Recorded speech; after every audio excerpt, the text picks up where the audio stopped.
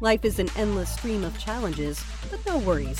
Manoj is bringing the world's best minds right here for you.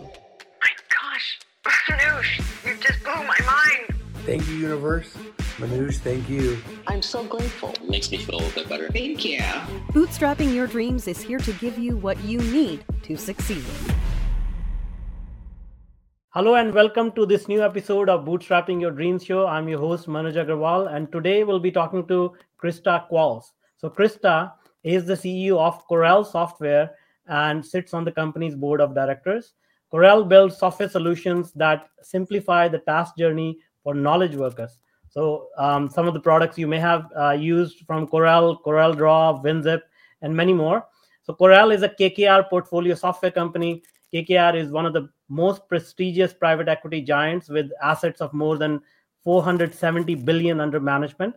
Krista is an accomplished executive with more than 2 decades of experience leading businesses, initiating financial and operational initiatives. Currently, she also sits on the board of Affirm Inc. and Kimberly-Clark. Prior to Corel, Krista served as the CEO of OpenTable and had previously held executive roles at Nextdoor and the Walt Disney Company. While working at OpenTable, she led the company through a period of transformational change, successfully transitioning to cloud-based small business solutions and driving meaningful bottom and top-line growth across its global operations. And as Senior Vice President at Interactive Games and Walt Disney, she oversaw Disney's profitability and helped the company rank second in the global mobile game publishing space. Prior to OpenTable, she worked as the chief business officer of Nextdoor, a marketplace that connects local communities with small businesses. Krista studied economics at Vienna University of Economics and Business and graduated from Carnegie Mellon University with a BS in Economics and German. She also received MBA from Harvard Business School. Welcome, Krista. Thank you so much. I think you got it all. I don't know what else I can add. We'll dive into that. But before that, this is a very proud day for me. I was telling my team prior to this interview, the very first software, this was back in 1980s, like 1985 or something. I was like 17 or 18. And the very first software I saw on any computer was a CorelDRAW software. And I was so fascinated by it, like, the creativity that it can unlock and everything. And now today I get to talk to the CEO of Corel. So it's a huge journey for me. It has been. Are you Canadian or no? No, I was born and brought up in India, and so that's why it's even more amazing to come across the oceans and then speak to you. Yeah, no. Well, I mean, I think certainly for many Canadians, Corel is very much embedded in the fabric of what it means to because it was one of the few tech and startup companies that came out of it. I think what we are attempting to do for this next phase of Corel, and really part of you mentioned KKR at the outset, which is and then even how he got to the company. When I first got pinged, I remembered it too. I was like, oh, like CorelDRAW from I remember that. Yeah. But I was like, but I don't remember much since. So fill me in. And I think it was in that moment with the John Park, who leads the tech practice at KKR. He said, let me walk you through our investment thesis. And it was through that experience of understanding how they saw and understood and appreciated really the long tail of software. Essentially, once you get people using a piece of software and then they, continue to use it, find benefit from it, there's a lot that you can then go and do from that. And that's really in the face of what we're doing. I saw this very moldable lump of clay almost to say, hey, we have all of these software assets, Parallels, which is actually our largest asset. And what could we do with all these things? How do we put them together? And it's taking us and saying, hey, let's reimagine our brand. Let's reimagine our purpose. Let's reimagine where all these things sit together. And from that, we came to this conclusion, and really it was thrust upon us with the pandemic, which is we are going to be at the centerpiece and the conversation about redefining what the future of work is going to mean. Yeah. And we're going to enable you. We will help you ideate, create, and share all of those things. But it's really about making knowledge work better. Yeah, no, it's great. And also the longevity of Corel has been amazing because, as you said, like there are a lot of there are a lot of companies that come and go, and Canadians have left a mark, with a few companies, and it has been there for decades. So that speaks to the impact that Corel has had on millions of people around the globe.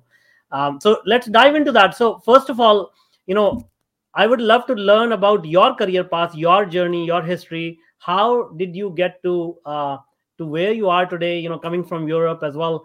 I'm sure that was another challenge you had to overcome, like cultural barriers and things of that nature. So help us understand how you got here.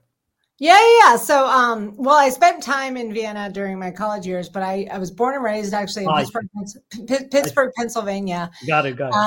And so I actually grew up a pretty, we did not grow up with a lot of money. My mom was a school teacher. My dad worked at U.S. Steel. He was actually writing. He was one of the first ones who actually, he taught himself how to code, and he was writing computer programs around how to automate the process inside, honestly, the steel mill. And, but we didn't have a lot of money. I was the sixth of seven kids. I grew up in, like I said, outside of Pittsburgh, Pennsylvania.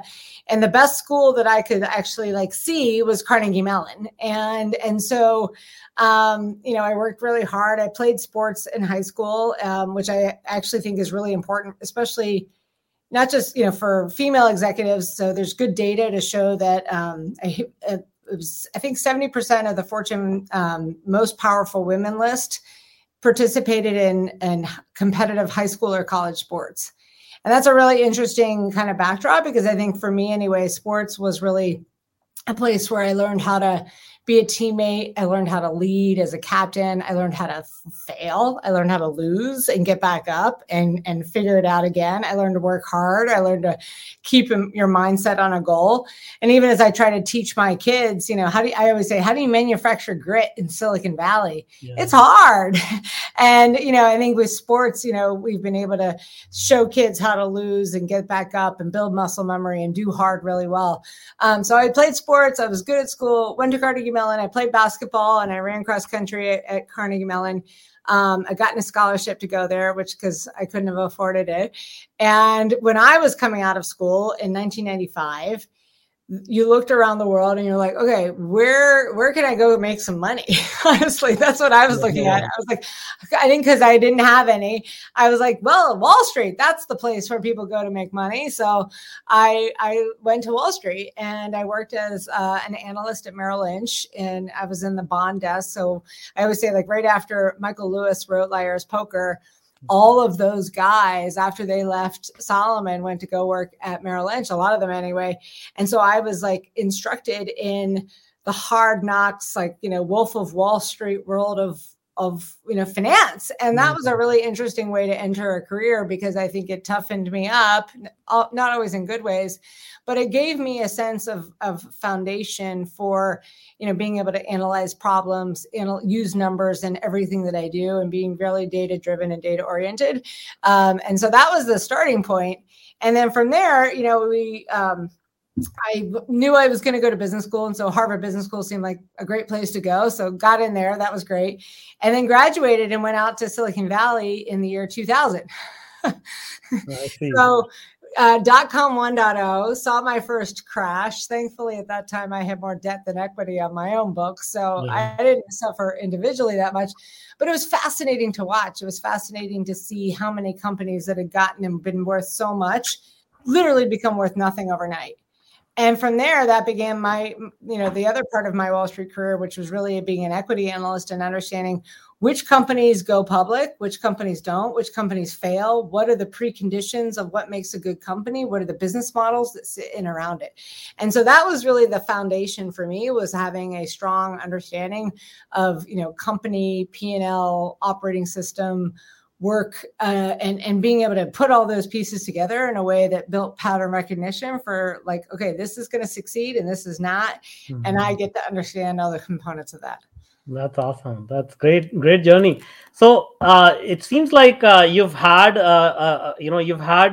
experience in so many different domains like finance, Wall Street, and software and Silicon Valley. So how did that, what are some of the key differences or similarities that you found in because I find it fascinating when I look at different industries, how they operate. There are so many similarities, of course, but then there are so many differences as well. So what are some of the key things that you notice which may have helped you in your career path?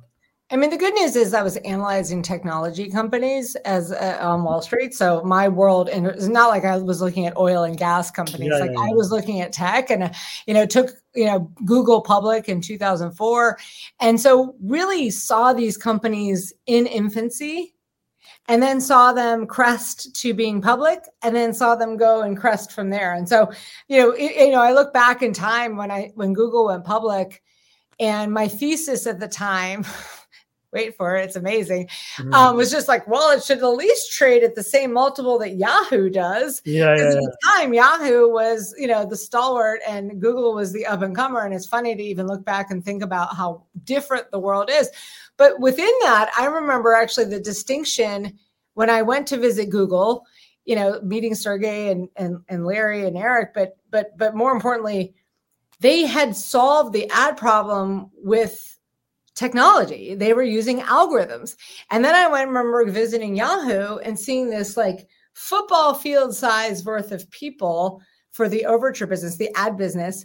And they were using humans to figure out which ad to put up. And so it was an immediate, literally just a visceral visibility of like seeing, oh, here's Google using technology. Here's Yahoo using humans.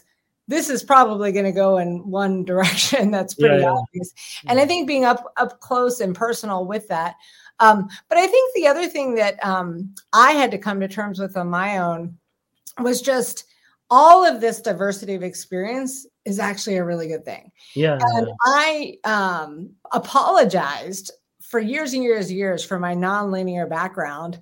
And then I read this book, Range by David Epstein.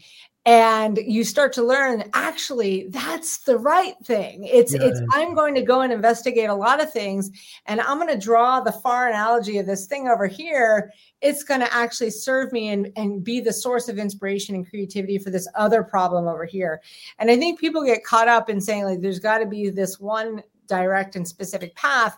And when in fact, all of the good things that I've ever come from this, like, oh, this reminds me of this problem from this point in my journey. And I think being able to lean into that, lean into your curiosity and creativity as an up and comer is really useful, because you never know, honestly, where these things are going to come all together in a way that makes sense for you. Yeah, no, exactly. I think that is, as you rightly pointed out, a lot of people, they focus on getting deep into one area of expertise, but as you said, like the realization that comes after diving into multiple areas is so profound, because you can now exponentially grow your knowledge by borrowing ideas from multiple places, right? Awesome. That's not to say you don't have to put in the work. I think, again, I think as an analyst too, I mean, like, you talk about 10,000 hours, the mountain thing, but like, I mean, I worked in that job, I worked in the West Coast time, and I came in at like 4:30 in the morning because I was trying to work East Coast, West Coast hours on the market, and would work till 11. But I think what I built through that time period was a very specific skill. Like I could look at a company and very quickly understand whether or not it had the right ingredients potentially for success. And I think, the other thing I, try to impart with people is just figure out what your skill is or where you are spiky. And so now I've been able to apply that skill across many different disciplines and dimensions. But I go back to I put my little analyst hat on a lot, and I go back and say, okay, how would I look at this? And so, even with my own kids, like talking to them about like consultant or banking, like just like you need to build a skill and understand something, and then you can take it into a lot of different dimensions. Absolutely. So now since we are at the crossroads again, technology is sort of evolving. It's allowing us to do remote work, hybrid work. That's one question I wanted to ask. Like, what is your vision? Because you have a very good vantage point as you are building tools for this new workforce. Where do you see as a world in general we are going? Are we going to see a radical change in the way that we work? Is remote work going to be like more, how can I say it, like the primary way of working? What are your views about that? First of all, yeah, I mean, I will admit, I have completely changed my perspective. So if you had asked me in 2019 about remote work, I would have said, never going to happen, never be able to work. Also for myself as a leader, I need to kiss the babies and press the flesh and talk to people in the elevator. Never going to work. And then, like the pandemic happens and I onboarded in this role in the middle of the pandemic. And I actually saw this organization, which, by the way, was already remote first. They just weren't specific or intentional about it because we had offices in Austin, in Seattle, in Ottawa, in Taiwan, in Frankfurt. We were everywhere anyway. So, I don't know who was fooling, themselves by thinking oh, we could just, gather like we're, some sort of ancient tribe every single day and get stuff done. And moreover, what I, have seen is just this proliferation of communication and collaboration tools that make it all possible. Mm-hmm. And so from Zoom to Teams to, cloud-based software, you would never go in and say, if I had a blank sheet of paper, you would never create the office that we left in 2019. You just wouldn't do that. It's a bad design. I'm going to commute a bunch of people in. I'm going to maybe try and gather them. And this isn't to say that we don't gather as an organization. We absolutely do. But there's 3 reasons to come together. The first is, large group collaboration work. Sometimes it's easier for us to do, sprint planning or long range planning in a group. Fine. We'll gather for that. Socialization, it's really important to build trust with your teams to break bread. We're still tribal species. We still need to neurobiologically connect.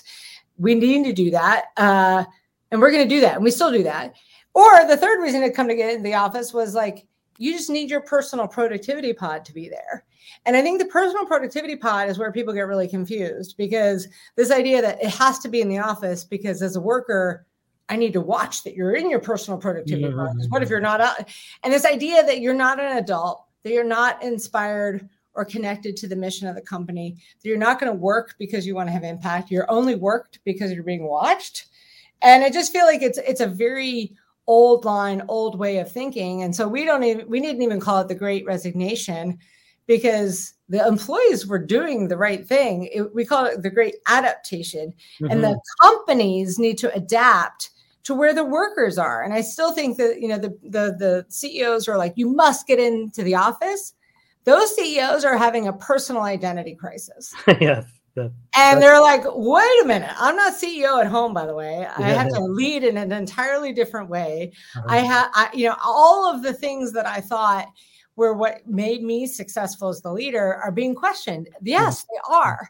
And you should question them alongside, but you are going to be with employees who are now questioning you. And I've seen it over and over again where people, I always say if Lizzo can't get people back to Google, nobody's getting people back to Google. Well, yeah, I think one thing that resonated, the key message there is adaptation, because I think even as a species, we became so powerful, one of the most powerful species on the planet because of our ability to adapt. There has been so many changes in the environment as we evolved, and that also needs to be shown in the workplace now. So I'm so glad that Corel is making such a big difference in that area. Now, talking about your own growth, so as you grow, you've had such an amazing career. What are some of the mistakes or the challenges that you remember that were probably they turned out to be great opportunities, great lessons that you can share with us? Because as I know, every successful person makes a lot of mistakes as they try to go through that journey. I think the biggest mistake that I have made, honestly, was preventing my fall.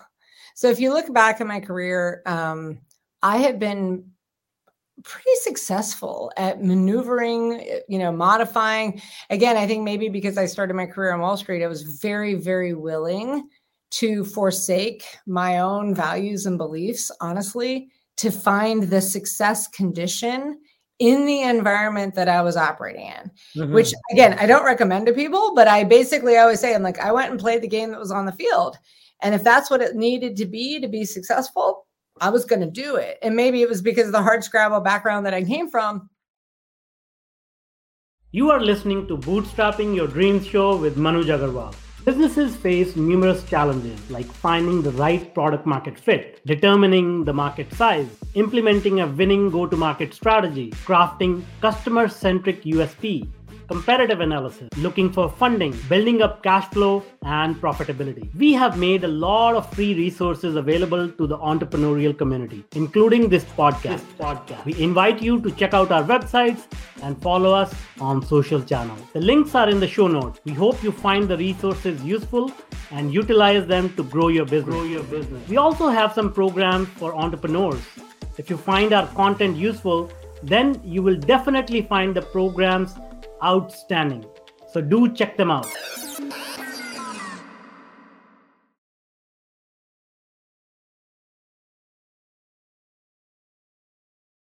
But eventually, I got into a situation where there was no amount of me maneuvering or me juking and jiving or me modulating who I was that was going to make that experience successful. And instead of capitulating and just saying, all right, I'm going to go find a new job, I dug in my heels. And I was like, well, if I just do this one more thing, or if I just do and I was miserable for an entire year. And I think when I look back on that moment, I think what was the worst part was that I was stuck. Mm-hmm. Mm-hmm. And when you're stuck, no motion, good or bad, really happens. You're just in this really terrible, I'll use like purgatory, like you're in this world, you're neither heaven nor hell, you're just stuck. Mm-hmm. And I think being in that state where you're not growing, you're not evolving, you're not changing, you're also not falling. I mean, I was preventing the fall because I had never really fell before in a meaningful and significant way. And my narrative for myself ultimately needed to change. And so it used to be, I was like, I can make it happen under all circumstances. Well, that narrative now needed to be, I can make it happen with good people, or I can make it happen in these specific ways, but I can't always make it happen because I can't change the laws of gravity. And so I think that is the biggest thing, is if you find that you are feeling just stuck, you're not making forward progress, you might also be, in my case, preventing the fall. And preventing the fall means, like, as soon as you fall, the good news is I've gotten up so many times. Like, I do have muscle memory. This is back to sports. Like, I've got muscle memory of falling and getting back up 1,000 times. I know I can get back up. It does suck and it kind of hurts, but you're like, oh, and then you always, I think the thing that I've learned was what was on the other side. It's always better. That was the thing too, is like, I kept thinking small in my vision of what was possible. And what I learned was, like, actually let yourself fall for a minute. And that doesn't mean like just give up in the first time it gets tough. Like, I held on. I mean, my hair was falling out. Like, I was really holding on.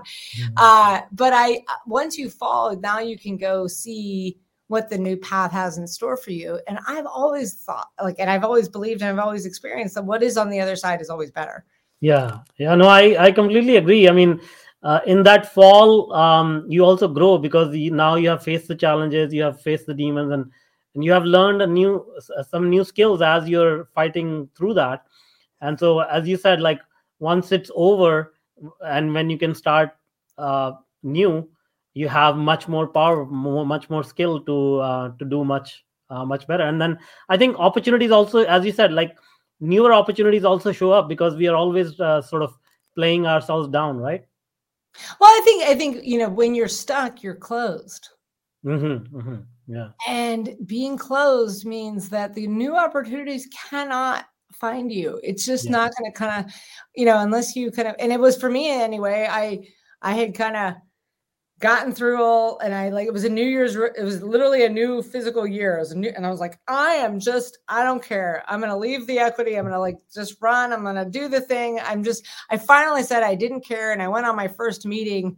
I remember it was with a very well-known Silicon Valley VC, and they just didn't care that the thing that I was working on wasn't working. That was the other surprise. I was like, I have a friend whose Southern mother would be like, who's looking at you? Meaning, like, you're so in your own head around what you think your problems are or how people might perceive you sometimes.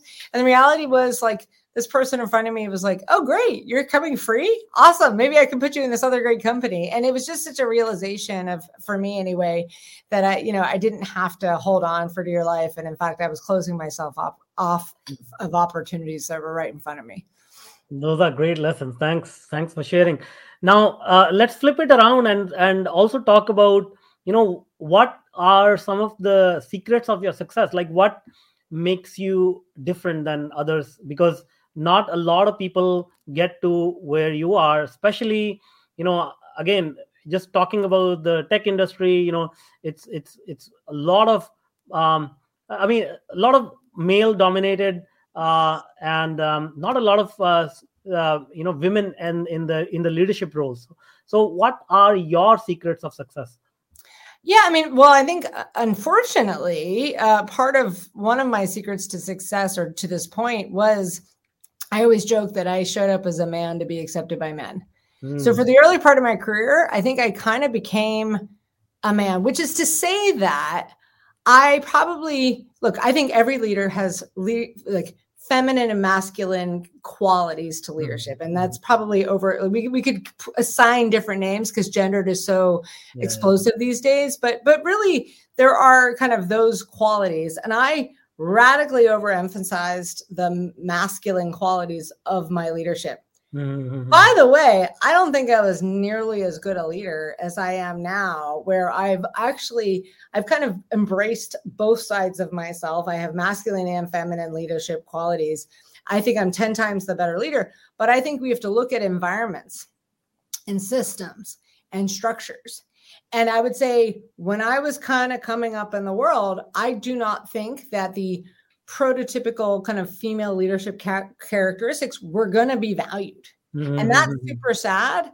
But here's the exciting thing. I think this next generation of leaders, diversity, I think that companies do care now. Leaders do care now. We're creating companies. Like one of the things we're trying to do at Corel, I'm trying to create the company that I wished I could have joined when I was 22. Mm-hmm. And the idea that we talk about psychological safety, we talk about all the things, by the way, that drive and we know are preconditions for high performing teams. Google studied this. Like if the one characteristic of a high performing team, it's psychological safety. So like, why wouldn't we create the environment that creates the best and highest performing teams? And I think before there was just this old line of way of thinking. So my job is, now that I have some positional power, is to say, I always tell people, it's not that I can change the rules of the game. I have to now create the preconditions, the systems and structures that enable other types of leaders to now be successful. Because I don't think one singular model of leadership actually we all know heterogeneous decision-making yields a superior result. Yeah. So why are we creating a world where there's one? The way I always put it is this way. Because we talk about 5% of the Fortune 500 CEOs are women. Well, guess what? I think it's something like 90% of Fortune 500 CEOs are taller than 6 feet. Some really ridiculous number. So does that mean short people are inherently bad people? They're just kind of dumb, short people. No, of course not. It's ridiculous even when you say it. But our evolutionary biology says tall person, better leader. Mm-hmm. And so what are the biases? What are the things that are embedded? And by the way, if you're tall, it doesn't help on Zoom anymore. So we're all remote and nobody knows how tall we all are. Yeah. By the way, I am tall, so I think that's probably benefited me. I play basketball.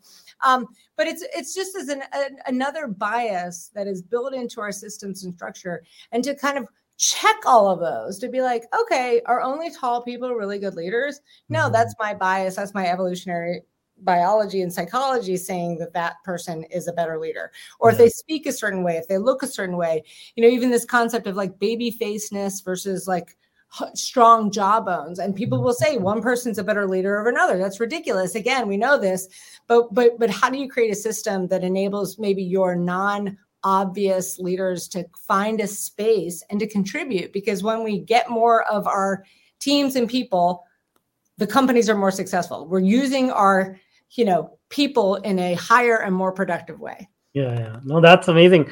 It's so interesting that even when you're working on managing a large group of people, you have to be really detail oriented about these kind of things, where some of the things we know exist as a bias, but in order to notice that in ourselves or others, it takes a lot of energy to go deeper into these details, and at the same time managing the macro ship that is so to say, going in the right direction or not. I mean, I think that like if you have never been confronted with this problem, it's harder to say that it matters and to orient yourself around it. I have been hit in the face with this problem since the moment I entered the workforce. Mm-hmm. And so I have deep empathy for trying to understand what is my own lived experience versus the situation and the context that I'm entering. And I'm like, I know I'm capable, yet this world like is saying this one thing or this type of behavior is the thing that we're going to reward. And again, I'm watching my own experience of becoming a CEO. So when I first became CEO at OpenTable, I remember like kind of some of my own, I had to check my own behaviors. Mm-hmm. And I was like, I don't need to do this anymore. Like, I don't need to be that kind of leader in this new environment. I can shift that. And by the way, be 10 times better and get 10 times more out of my people because I'm aware of what's happening to their physiology as I'm talking to them. Like, has their prefrontal cortex shut down? And if it has, I'm toast. I'm not getting in. So my goal is to be like, I want the result. And so I'll figure out how do I get the result? What is the maximum way? And if you become dumber because now your prefrontal cortex shut down because you're feeling endangered, right? Which I did most days going into work, working in Wall Street. I felt endangered most of the time, and I just had enough of biology to be able to manage it. But I think people get around that, and I think now we are creating an environment where more types of leaders can be successful, and I think it's going to be great for productivity down the line. Amazing, yeah, and absolutely about the same point about diversity and inclusion and that heterogeneous sort of neurodiversity in groups is so fundamental, because then you can come up with creative ideas. You can have opposing ideas which lead to more creativity. But how do you manage? Like, does it not lead to some sort of chaos? How do you manage that diversity? Because that's the other end of it, right? if it becomes too diverse and everybody has like radical different ideas, how do you manage all that? Well, I think yes, you have to call it in the field sometimes. And so I remember actually when I first got into OpenTable, thankfully they had actually leaned into a lot of diversity, which also meant 1,000 flowers got to bloom, which also meant no big redwoods were getting built, right? Mm-hmm. So I think pruning the forest, if you will, for what makes a great idea or not. What is the decision criteria that we're going to move or not? Maybe because I came out of, so my first operating job was at a company called Playdom, which we then sold to the Walt Disney Company. It was a gaming space, but it was an early entrant into games as a service, so free-to-play games, which were really data companies disguised as a gaming company. And so early on, we learned to get signal. And it's like, okay, I have a hypothesis. What's the cheapest, fastest, easiest way to test your hypothesis? Let's go into the market. Let's get signal. Let's adjust. Yeah. And what was interesting there too was just we would, maybe because it was a gaming company, we would bet on the results of tests. And nobody was right more than 40% of the time, which is to say that your belief, your conviction, hypothesis is a great starting point. But nobody is like, I mean, maybe there's Steve Jobs. I guess he can just, divine the future. And there's one, but he's like a 17 sigma kind of outcome. Yeah. Like most regular people have to go and say, okay, how do I get this idea? How do I get signal? Is it even testable? Is it cheaply testable? And how do I go do that? And I think getting an organization as rigorously operationalized around not just here's a bunch of ideas, but how do we put these into action? And moreover, how do we get signal that action is worth something? Yeah, that's absolutely crucial. I think a lot of companies don't actually do that enough, specifically early on, and even in the mature corporations. I think that one point that you mentioned, it has to be embraced fully. Now, I always talk about your journey, but also about people who helped you along the way, your mentors and coaches. So can you tell us a little bit about any memorable moment, or anybody you remember who helped you and made a huge difference in your trajectory, like mentors and coaches? Like, how was that experience? Yeah, I mean, I've had a few along the way. I mean, I think one that stands out, certainly, there's a woman named Sue Decker who had been actually CFO and then president at Yahoo. But before she was that, she was an analyst just like myself. She was working on Wall Street, had been at DLJ, and she was the first person who had, like, literally my exact job, went and worked at a company. And she, would give me, like, points of view along the way. I don't know if she realized, I mean, we still connect a lot. But just watching her go from this job over here to that job of it. I mean, the whole idea of representation, like, I was like, see it to be it, right? So I was like, oh my God, you could actually do that. So when I went to go out of my Wall Street job and into an actual job, just being able to have somebody who went through that experience to be able to lean on. I'm also super thankful and grateful for the guy who hired me actually into that first job, because out of Wall Street, because again, if you looked at my background, I had never managed more than like 5 people before. So if you looked at me on a piece of paper, you would have said, okay, like, no chance this lady's ever. In fact, I was told one time by a CFO recruiter, he's like, listen, I've never put a CFO in who hadn't already been a CFO. Mm-hmm. And I was like, okay, well, how do I get to be a CFO for the first time? Right. Yeah. And so there was, my boss who had hired me, into Playdom and then ultimately Disney, he took a bet on horsepower. And I am forever grateful for that too. And I remember that as myself. So when I look at somebody who they may not have done the thing that I'm, need them to go do. By the way, if you're in an innovative space, if you're in tech, nobody's done what you need them to go do. So nobody has the direct experience in the space that you're going, or hopefully they don't, because then that means you're not being innovative enough. But I had horsepower, and he saw the horsepower and he bet on the horsepower. And to me, I look back and say, okay, who are the people around my vicinity who I just was like, I'm betting on the horse. I don't know where the horse is going. And for him to have taken that risk on me was one that I am also forever grateful. And then I think, as we go beyond that, those big seminal breaks in your career, which I'm super lucky to have had people around. I think it's also really important to have a network of people. Mm-hmm. So who do I go to if I have a marketing problem? Who do I go to if I have a personal problem? Who do I go to if I have a CEO hiring problem? Who do I go to? I have now a coterie, and I think as any CEO, they say the job is lonely. I don't know, it's so lonely. If you have a network of people that you actually can trust and be vulnerable with and can connect on the issues that you're facing, I think that it becomes an incredible opportunity that you can lean into. And I have a huge network of people that I tap into regularly, and I'm always grateful for them. Yeah, no, absolutely. I think a lot of people tend to forget it's not what we know. It's not how to do things, but who we know who can help us get it done faster and better. And as you pointed out, a lot of people along the way who take bets on us.